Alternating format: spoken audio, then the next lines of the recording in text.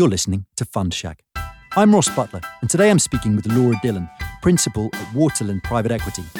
Laura had already had a varied career in private equity and business prior to founding and leading Waterland's Irish office in 2020. We talk about what it takes to be a good investor, the importance of empathy and partnership with business owners, and the opportunities ahead for the Irish private equity market. Laura, one of my Linear B colleagues, Tessa, interviewed you for Level 20, and I watched that interview and I thought we must get her onto Fund Shack, and here you are. So that's great. I wanted to start by asking you to run us through your bio, because I found your CV, to be honest, a little bit more interesting and varied than most private equity people that we've had on here. And so I thought it might be a good way to start, if you don't mind. Thank you very much, Ross, and I'm delighted to be here today. As you say, I did the interview with Tessa at Level 20, and I'm a big supporter of trying to get more women into private equity. My background, I suppose, I've done plenty of different things. I'm from Sutton on the north side of Dublin in Ireland. I'm a very passionate sailor, so I spend most of my time sailing when I'm not in the office. And I started studying chemical engineering over in Dublin.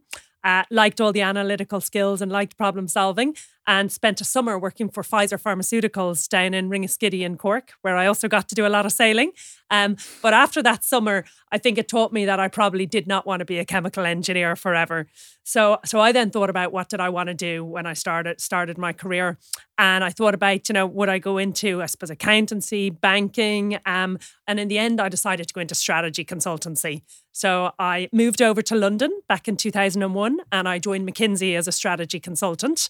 As an aside, I was still trying to sail very competitively and do an Olympic level sailing campaign, and very naively thought I would be able to work at McKinsey and also compete in my sailing. Became quite clear to me quite quickly that the two were not that compatible. So I decided to focus on my career. So I had a fantastic experience working at McKinsey for a couple of years. Literally got to work across, corporate finance, retail, telecoms, right through to pro bono. And I think it taught me that I really liked all the intellectual challenge, the diversity, but I also really wanted to be on the implementation and see things actually implemented. So I decided that I did want to do an MBA, which McKinsey luckily decided to support me through. I wanted to get some real life operating experience before I did that. So I took 4 months and I went down to Mozambique in Africa and worked as a volunteer on a pro bono study for the World Bank to try and build the agriculture and horticulture sector in Mozambique. So we were working with a lot of white Zimbabwean farmers who had commercial farming skills, but they were losing their lands in Zimbabwe. And a lot of the land in Mozambique was state-owned, but the farmers there did not have commercial farming skills. So did that for a couple of months. And I think one of my real learnings from that was how content a lot of the people down there were. They did not have very much material resources, but they were certainly certainly a lot of them were very happy. So after a couple of months, I decided I needed to come back and get a proper paying job again. So I came back and I moved up to Edinburgh and I joined Intelligent Finance, which was the internet bank, part of Halifax Bank Scotland. Back 20 years ago, internet banking was a relatively new phenomenon. Today, it's obviously very commonplace. So I joined Intelligent Finance. I ran their strategy, but over time I ran the product P&Ls as well. So had P&L responsibility. And luckily, my boss was also responsible for St. James's Place Bank, the wealth manager, all the partnerships and affinities, Birmingham Midchards. So I got to do the strategy across all of those businesses. So got very, very good exposure. But I think what it also highlighted to me was that I probably did not want to work at a large PLC forever. So after the kind of 2 years of operating experience, I decided to go over to Boston and I did my MBA. Did a 2-year full-time program at Harvard and really enjoyed that. And during my summer, I was way too eager. I decided to do 2 internships, one back in Ireland and one here in London. So I joined NTR in Dublin, which was doing renewable energy investments. So it gave me a great insight into the wind energy, the solar photovoltaics, and also the waste industry.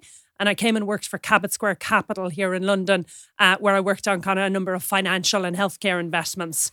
So then I had some big decisions to make. I went back to finish my final year and I was clearly meant to go back to McKinsey. But in the end, I decided that I really wanted to actually try and get into private equity. So I took a risk and I decided to join Apax Partners when I graduated. So moved back to London in September 2007, and I joined Apax. I seem to have an interesting knack of joining firms at unusual timings. My very first job at McKinsey, unfortunately, was the week of 9/11. The week I joined Apax Partners in 2007 was the week there was the run on Northern Rock Bank.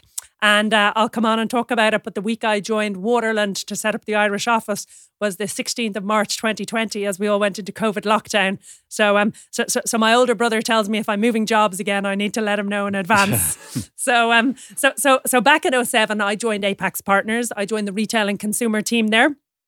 A couple of weeks after I joined, we closed a €10 billion fund, and I got to work on some interesting retail and consumer, but also some technology, some business services, some energy investments. And after a couple of years, really enjoyed being on the private equity side of the table. But I decided actually I wanted to try my own business, and I wanted to move back to Ireland. So in the heights of the last recession, some people might call it a bit crazy, I decided to move back to Ireland in 2010. I got my retired father out of retirement and we decided to set up a small sales marketing distribution business that was specialising in healthcare products in the Irish market. My father was retired 5 years, but he had worked in the industry for over 40 years. And the Irish market's very different to the UK or US market. The pharmacy market's still very fragmented in Ireland. So we literally rented a warehouse. I bought a forklift. Some of Dad's old sales team and some of the brands he had distributed came over to us. And we literally had a little business where we grew it to supply nearly every pharmacy in the Irish market. And luckily, Ireland, certainly at that point, was the highest per capita user of fake tan, probably because we don't have great weather. And we were one of the first cosmetic suppliers into Penneys or Primark, and we were supplying large volumes of fake tan into them. I have to say, I was probably very naive up to that point. It's given me a huge amount of respect for all business owners and entrepreneurs. Suddenly it was my problem to make cash flow and make payroll. I was having to put personal guarantees on the line in order to get invoice financing, in order to buy our stock. And I have to say, it's given me, real respect for everybody. Be it someone who just has a shop or any independent traders. I think there's always a lot to be done. And as I say, I was a bit naive, but I think that's one of the places where I've learned a huge amount. So I ran that company for a couple of years, and I was very privileged to be able to work with my father in a family-run company. As I say, we grew it. It's still doing a couple of million a turnover. We had about 20 people, and in the end, we ended up selling all the distribution rights to United Drug, who's a listed company in Ireland and was our largest competitor. So Dad got to go back to retirement. Most of my team went to work for United Drug, and after a period of transition, I decided to come back to London and get back into private equity again. So I think my experience as an entrepreneur, setting up and running and selling that company has made me a much better investor at this stage. So I came back to London and I joined Riverside, where I was a principal for 4 years. Investing in companies and partnering with businesses in the UK, Ireland and Central and Eastern Europe. Luckily, we partnered with a business called Netwatch Group in Ireland. So I got to go back to Ireland for board meetings. And at the end of 2019, Waterland decided to open an office in Ireland. And in early 2020, they offered me the role to move home and lead the team there. So interesting timing, as I say, coming into COVID, but I'm delighted that I was able to move back to Ireland again. To be honest, I thought I was going to end up staying in London, but given that all my family's back in Dublin and Ireland, I was delighted to have the opportunity to move to Waterland and set up the Irish team. You see, I knew this would be an easy podcast. There's enough material there for about 10 podcasts. and that's, so you're obviously someone with a lot of energy and interest in a variety of things. But my other observation is, I suppose, despite the fact that private equity is all about risk and return, I guess most private equity people, they strike me as more conservative, and you have, let's say, a higher risk tolerance, I suppose, than normal for your own career. Like, you've taken a lot of risks with your career, and it's easy, I guess, to just join a private equity firm and just, keep your head down, and, well, not easy, but, stable and work your way up to partner. You've not done that, have you? Yeah, I suppose, I always like to challenge myself to think about, if you think you want to do something, why don't you go and do it, I suppose. And the main reason why I made the decisions that I did was ultimately because I thought I was going to learn out of the different experiences. And I'm a big believer in, we're all going to work for a long time and we really need to be learning all the time. So, for example, I really enjoyed my time at Apax and it was my first foray into private equity. But with the experience of starting my own business, I think I have now become a much better investor, much better partner for our management teams. I'm a much better board member. So I think that whilst it seems a bit of an unusual, I suppose, thing to leave private equity, go back and start your own business, I certainly believe that it's made me a much, much better investor. And I have to say, I understand a lot more about running and growing businesses now. I've been in the trenches. I've seen what it can be. Not everything was easy. Things were tough. But I think that that's now helped me to understand, how I can support and mentor and be a better partner for our management teams. Things will always go astray, but it's about how you deal with them and making sure that you have a strong team in place and what the solutions are. It'd be interesting to know what proportion of private equity deal makers have had that kind of executive experience, because you'd think in a mature and highly competitive market, you'd want people that have had the right experiences, and I would imagine the proportion is actually pretty low. Yeah, it's interesting. At Waterland, a lot of the senior people have actually either founded companies or run businesses or had executive roles. I think we as a firm believe that, it's very important, yes, to understand all the financing, have the M&A experience. But we also like to recruit from strategy consultancy backgrounds and also people who have operating experience, because, a lot of the time we are the first institutional investor partnering with family-run companies, founders, management teams. And we do feel that having that level of operating experience, that level of understanding, empathy, having been in the trenches, I think is important, and increasingly so, I think. To play devil's advocate, I mean, I don't doubt at all that it increases the empathy, but if I'm a deal maker and I've done like 10 deals, I know how businesses work. I don't need to go and run one. Yeah, I'm sure lots of people can get it from not having done it. I personally, I'm a big believer in, I learn by making my own mistakes, I suppose, and being there. And, whilst when I was a consultant, a lot of it was great and the intellectual challenge was fantastic and the theory was all there. But for me, it's really about, actually doing it yourself, and that really helps you to learn to a greater extent, I think. So you'd learned all the theory in McKinsey and so on, and then you had this family background in this sector and you thought, here's an opportunity to apply it. Is that why you went for it? Yeah, it was interesting. So I had both of my parents worked for family-run companies, neither of their own family-run businesses, but they'd both worked for, in my mother's case, she worked for a manufacturing company that manufactured glues and detergents. My father had worked for a business that had been a sales marketing distribution company, and he had run the healthcare division. But I think a lot of my entrepreneurial spirit not only comes from my mum and dad, but my grandmother actually. Back in 1940 in Ireland, my father was born. He's now 82. Unfortunately, tragically, his father passed away when he was 1. My grandmother was then left in war times with 6 young children. She didn't work at the time, so suddenly she had to figure out how did she make enough money to feed 6 young children. So my grandmother became an unlikely entrepreneur. She moved her family up to a little fishing village in North Dublin called Skerries, where they had a property. She opened a shop up there, and she became a grocer, I suppose. So Granny literally started selling products, but there was a holiday camp there called Red Island Holiday Camp, where in the war times English people would have come to, and she set up a little mail order business because there was many products in Ireland that you could not source in the UK. So during those war times, Granny set up the mail order business and started shipping products over to the UK.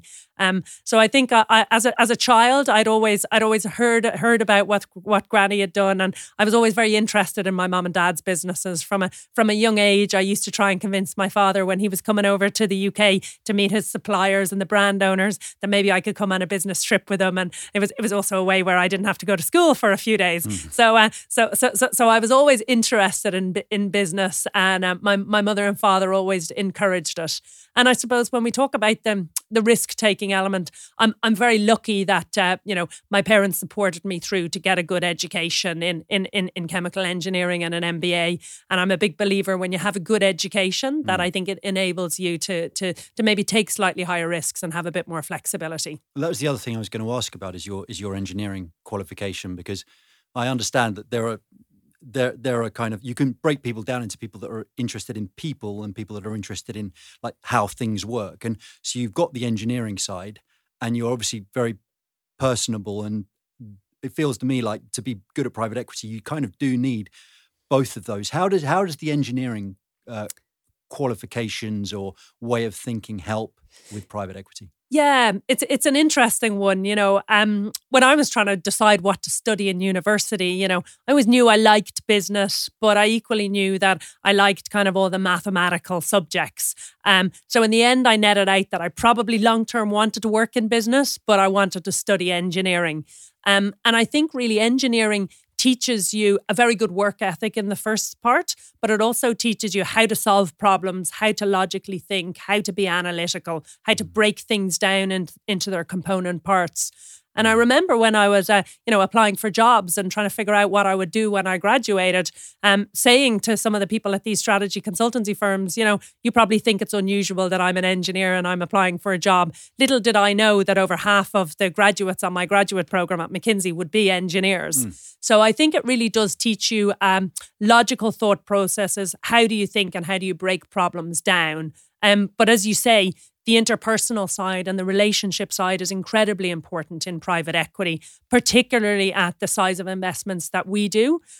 People do business with people. They need to trust you. And ultimately, it's not quite a marriage, but effectively, you are partnering with the family-run company or the founders, and they're partnering with us. And you need to make sure that there's a very good match. Because as I say, not everything will always go smoothly, and you need to make sure that you both have a very similar and aligned sense of the strategy and vision, but also that that you trust each other and that you get on well, both in the good times and in the bad times. So I think definitely the relationship side, the interpersonal skills are incredibly important in what we do. So just before we come on to Waterland, the other aspects of your career that's quite unusual is you've worked for 3 or 4 private equity firms, if you include Cabot Square. Yeah. So not many people have had in-house experience of that many private equity firms.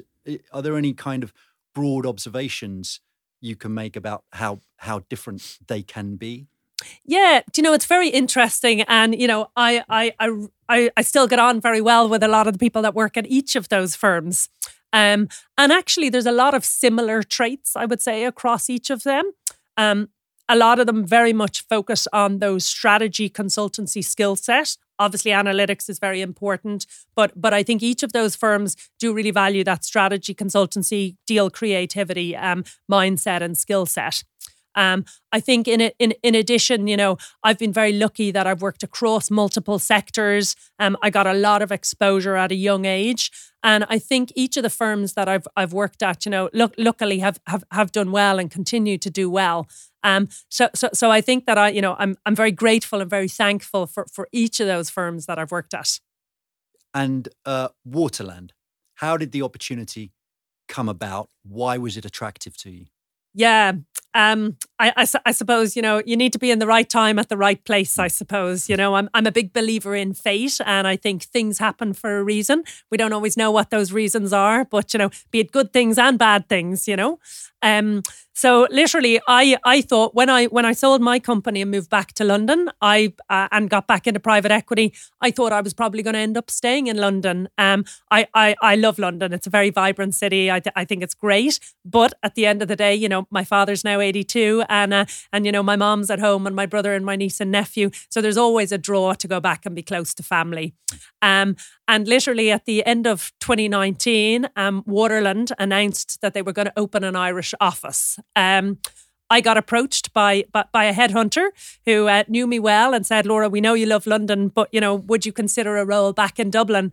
And to be honest, initially I was a little bit dismissive because I said, I know all the private equity firms back in Ireland. If they wanted me to move back and join their teams, pretty sure they wouldn't come through a headhunter. They'd give me a call directly. So after a few conversations, the headhunter said, okay, Laura, we understand that you don't think there's an opportunity, but theoretically, if there was an opportunity, would you be prepared to move home? And I said, listen, I would, but I want it to be a good career opportunity for me as well. And in the end, they said, okay, well, there's actually a new firm going to open a new office and they're looking for someone to lead that firm in Ireland. And I suppose I hadn't actually even contemplated that Waterland might be opening an Irish office. So that's how it came about. Hans, who's one of the partners and the managing partner of our Dutch office, who also oversees UK and Ireland, I met him in London for a cup of coffee. We got on well. I met some more of the UK team. I then went over to Holland for a day and met a number of the partners. Went to Belgium for a day, met a number of the partners. Then met the German partners. And after a couple of months, they offered me the role to move home and set up the Irish office. For me personally, I think moving home, being able to run a private equity firm and set up and lead one was kind of the best of both worlds. I get that entrepreneurial experience of growing a little business in a much larger organisation. Waterland as a firm is very, very entrepreneurial. So I was very attracted to it. Luckily, and totally separately, for the past 12 years, I've actually sailed with a team of Dutch guys. So I sail on a 41-foot boat with 8 Dutch guys. So I've had a good insight into the Dutch mentality, I suppose. So that had given me a good insight. And I think the Dutch culture, I find, is very, very direct, very transparent, very egalitarian. And I suppose there are a lot of values that I share. And Waterland was founded in... Yeah, that's correct. Yeah, Waterland was founded by a Dutch entrepreneur called Rob Dillon back in 1999, so 24 years ago now, with the ethos of partnering with business owners and entrepreneurs to help them scale their companies faster than they could do from their own internal resources. So over the years, Waterland expanded from, a couple of partners in Holland. We then went into Belgium, then into Germany. And now today we have 13 offices in 11 different European countries. So we've really expanded geographically, but always with the same philosophy of partnering with family-run companies, business owners, entrepreneurs, management teams to help them scale their companies faster than they could do through their own internal resources. And largely we do that through a buy and build strategy. So we very much focus on fragmented markets where we believe there's consolidation to be done across Europe. And we want to partner with what we call a platform. So a good, solid business with a good management team, with systems and processes that we can help them to scale, normally internationally, through buying other businesses. So I don't know Waterland, but I know of them because they always appear incredibly high on all the return rankings. They're a kind of a regional mid-market firm, but they are way up there with the world's best kind of private equity firms when it comes to returns. So that's how I know of them. So that must have been attractive to you as well. Yeah, I mean, I think yes. I mean, Waterland. It's I suppose it's a very below the radar organization. I suppose it's very humble. A lot of the partners, are just very, very down to earth. So we don't like to, I suppose, get that much publicity or whatever. We see our role very much in facilitating our portfolio companies and supporting our portfolio companies to grow. So we want them to get the limelight, I suppose. It's very unusual. And so you land back in Ireland. You get to build the office from scratch and hire people and get gigs and. Yeah, it was an exciting time. So I literally, I was very sorry to be leaving Riverside and the team, but luckily they were very supportive. They understood that it was a great career opportunity and it was a way for me to move home and be close to family. So I'm very thankful to my boss Martin and to the whole Riverside team. And literally, I then moved home on the 11th of March 2020. COVID was already kicking off, I suppose. At the end of January 2020, I had unfortunately gone on a ski trip and I had managed to fracture my left tibia, my left knee, and I had done a very bad job on it. I'd never injured myself before. So I was quite naive again in how long this would take. So I was in a full leg brace moving home.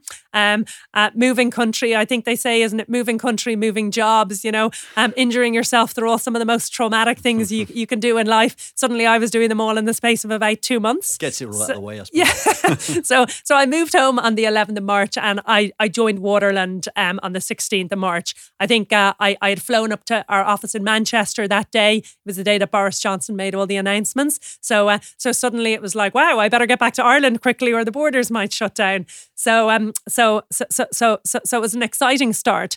Waterland had also invested in a nursing home business in Ireland back in July 2019. So that was the only portfolio company that we had in Ireland. So I immediately inherited a nursing home group plus me, plus COVID hitting. So it was exciting times. But luckily, over the past nearly 3 years now, we have supported Silverstream Healthcare Group, which is our nursing home business, to grow significantly.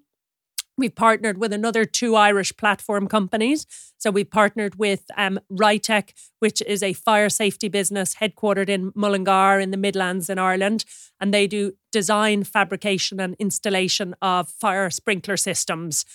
So they will do the sprinkler systems into large pharmaceutical plants, into large data centres. Thankfully, over the past 18 months, we've supported them to acquire 3 other companies, 2 of which here in the UK called Compco and Gem Pumps, and another one up in Sweden called CE Sprinkler.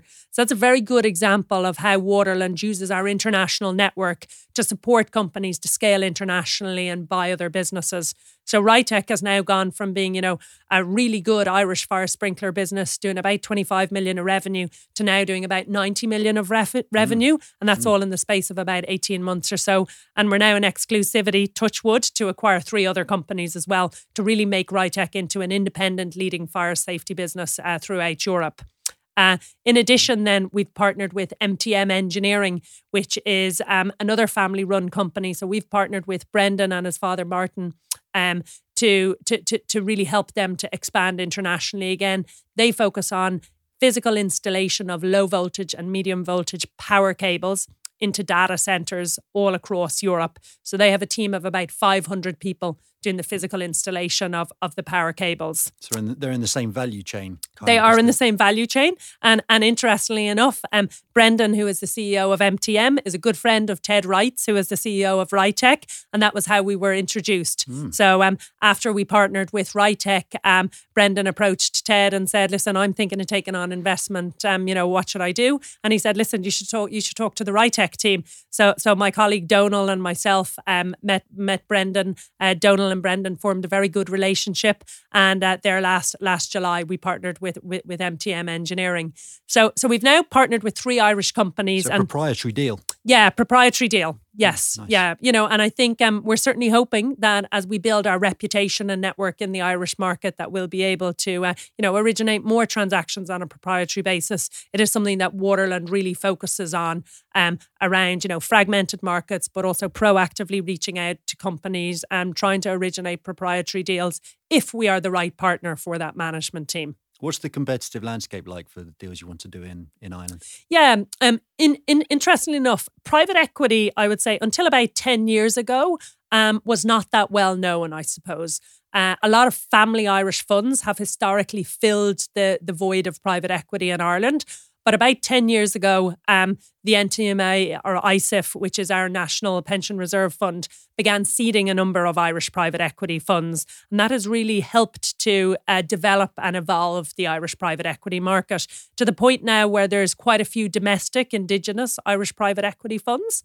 But also a lot of US and UK private equity funds are also now interested in Irish companies. We are one of the only truly international and European funds that has an office on the ground. So I now have a team of 5 full-time investors in the Irish market. So myself, Donal McNicholas, who really good guy, who again similar to myself, he's an engineer, had worked at Accenture and McKinsey and did an MBA at INSEAD, but also was the CEO of a biotech business and the commercial head of a wave technology business. In addition to doing 7 years of M&A at CRH, which is one of Ireland's largest acquisitive businesses. So again, that'll give you an idea of the kind of operational experience that we look for. Adam Crinnion joined my team last summer, and he has 10 years private equity experience across a number of private equity funds. So again, brings real experience across private equity funds, but a deep network in the Irish market. And then Danilo Razlovan and Danny Dillon are our senior associates who both bring vast experience with them. So I think we're building our team in Ireland, we're building our reputation, and we feel where we can be distinctive is where companies want to remain headquartered in Ireland but expand internationally, and largely through international acquisitions. We feel that we work very closely with our European colleagues, and we can support them to scale internationally through M&A. Am I right in thinking that it's quite tax competitive region to be headquartered there? Yes, I think Ireland has evolved as a reasonably tax efficient location. I think, a lot of pharmaceutical plants, technology businesses use Ireland as their European headquarters. And that is true that the corporation taxes, are competitive. But I think in addition to that now, our geographic proximity, both to the UK and the rest of Europe, I think is very beneficial for us. A lot of American businesses see us as a good location to do business with. We're obviously a reasonably well-educated workforce. And I suppose over the course of, my lifetime, over the course of, the past 40, 50 years, Ireland has gone from being one of the poorest countries in the EU to now being quite an affluent nation. But, we're coming from quite a low base. So I think there's still a lot of Irish companies that, are first, second, third generation. We still don't have the same level of Mittelstand, let's call it, in Germany or so. We don't have that same level of wealth or indigenous Irish businesses that will hopefully continue to grow and scale over the generations to come. How does your, let's call it mandate work, or your interaction with the wider Waterland organisation? Do you have a number of deals that you'd like to do a year? And also, how does your interaction with other colleagues happen? Yeah, it's a very good question. I think Waterland does not have any targets for a number of deals that we want to do in a year. Yes, we're all driven and we're all results focused. So we definitely want to partner with good companies. But we're also very aware that you can't put a number on things, because then that will incentivize people to do deals, and we do not want to incentivize people to do deals. We want to do the right deals, I suppose. So I think that we are very active investors. Last year in 2022, we did about 120 partnerships or investments. About 20 of them were platforms, and about 100 were add-ons to existing portfolio companies. We have about 70 portfolio companies all across Europe at the moment. That number is down a little bit on 2021, where I think it was a record year for us. We did about 150 investments or partnerships. Throughout the course of the past 24 years, we've now done over 950 investments in total, of which about 150 have been platform investments. But we are very aware that we don't want to put metrics on it. So every Tuesday morning, I have my investment committee with the other partners and principals, and we talk about every company that we're in dialogue with and that we want to put a bid in on. And I think that just gives real visibility to everybody, and it also helps to enable us to share learnings across different countries. So, for example, I've been very lucky from an Irish perspective. Hans, the managing partner in Holland, I have one-on-one catch-ups with him every week, and he can guide me to, listen, please speak to this person in Belgium, or please speak to this person in Germany, or William and my team can help you, because we've got a vast institutional knowledge from that 24 years of experience. It's a very collaborative organisation. Of course, the economics get shared, so everyone is economically incentivized to work together, but very much the ethos that the partners have created is to work together. So to give you clear examples of that, I'm currently speaking to a business in Ireland, and one of my Belgian colleagues flew over last Thursday and spent the day with us on the management team, because he has expertise in the sector that we're looking at. We recently worked with, again, our Belgian colleagues to support them with an acquisition of Labelcraft, which is a packaging and labelling business in Ireland, which is an add-on to Asteria, which is a large packaging and labelling business that we have in Belgium. My Spanish colleagues are currently supporting the Ritech team and my team in order to hopefully be able to acquire a fire safety business in Spain. So it very much is that we work very collaboratively together. So nearly on a daily basis, I or my team will be speaking to someone else in one of the other offices. Twice a year, we all get together in person as well, because we feel it's very important that we do still have those in-person get-togethers. That's no small thing to generate that kind of international collaboration in private equity. It's quite difficult to manufacture, and if it's already culturally there, that's a real bonus. Yeah, and you know, it's a real testament to the partners that ethos, even as we've scaled, has been maintained. You know, we certainly encourage secondments into other offices. We have a kind of we try and have linkages between newer offices and more established offices, and we try and make sure that we share best practice across all of the teams. And presumably you invest out of a European fund, so you're all in it together. That's correct. Yes, we're currently investing our 8th European fund, which is a €2.5 billion fund. Right. So how are you seeing the market at the moment? Because it's a very volatile economic period. Let's say you've put a lot of money to work, but how are you seeing it right now? Yeah, I think you're dead right. I mean, clearly it's volatile for many reasons at the moment. You know, unfortunately, the war in Ukraine doesn't look to be abating anytime soon. I think clearly that's driven energy inflation, which has had knock-on effects across inflation in many sectors. And, you know, I think what we're also seeing is, you know, a number of companies being very cautious when it comes to their CapEx budgets. And I suppose, you know, there's just a general sense of nervousness and volatility.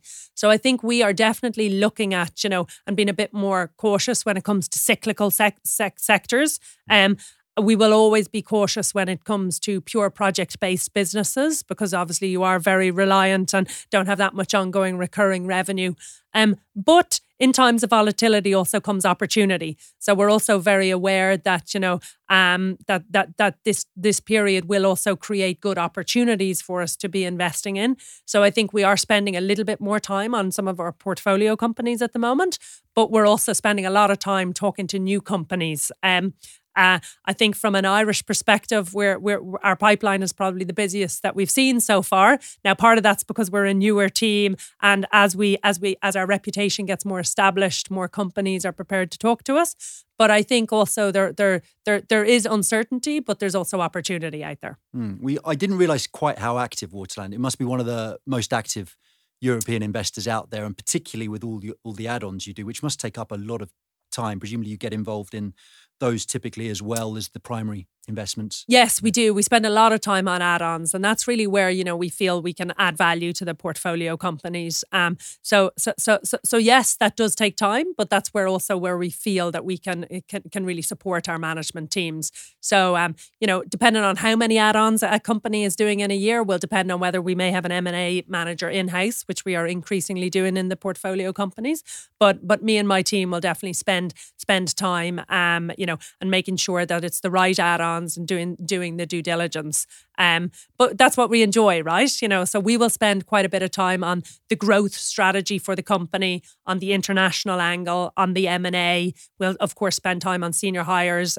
We are majority investors, so we will typically take maybe 2 board positions, and we will have monthly board meetings.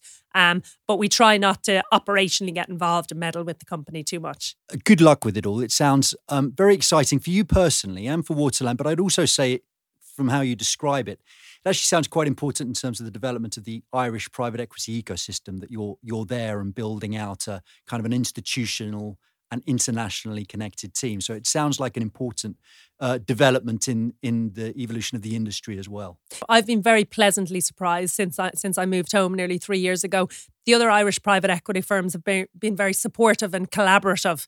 You know, we all have quite a good working relationship together. At the edges, we compete against each other, but you know, a lot of us focus on either different sectors or different size investments, or minority versus majority. So I've certainly found the whole Irish ecosystem to be very supportive and collaborative. And as we all say, our biggest competitor is actually companies not doing anything. So there's still a lot more, I suppose, you know, education to be done. And, you know, I suppose, you know, private equity is not for everybody. We are not the right partner for everybody, but we can be the right partner for many companies. And I think still, you know, the Irish market is still in that evolution and evolving space. Great. Well, thank you for sharing your thoughts. It'd be great to have you back in a couple of years to see how it's gone. Well, thank you very, very much, Ross. I'm delighted to chat to you today. Thanks a lot. You've been listening to the Fund Shack podcast. It's the private capital channel for alternative investment professionals. This podcast was designed and produced by Linear B Group, a leading content marketing agency focused on financial and professional services. Thanks for listening.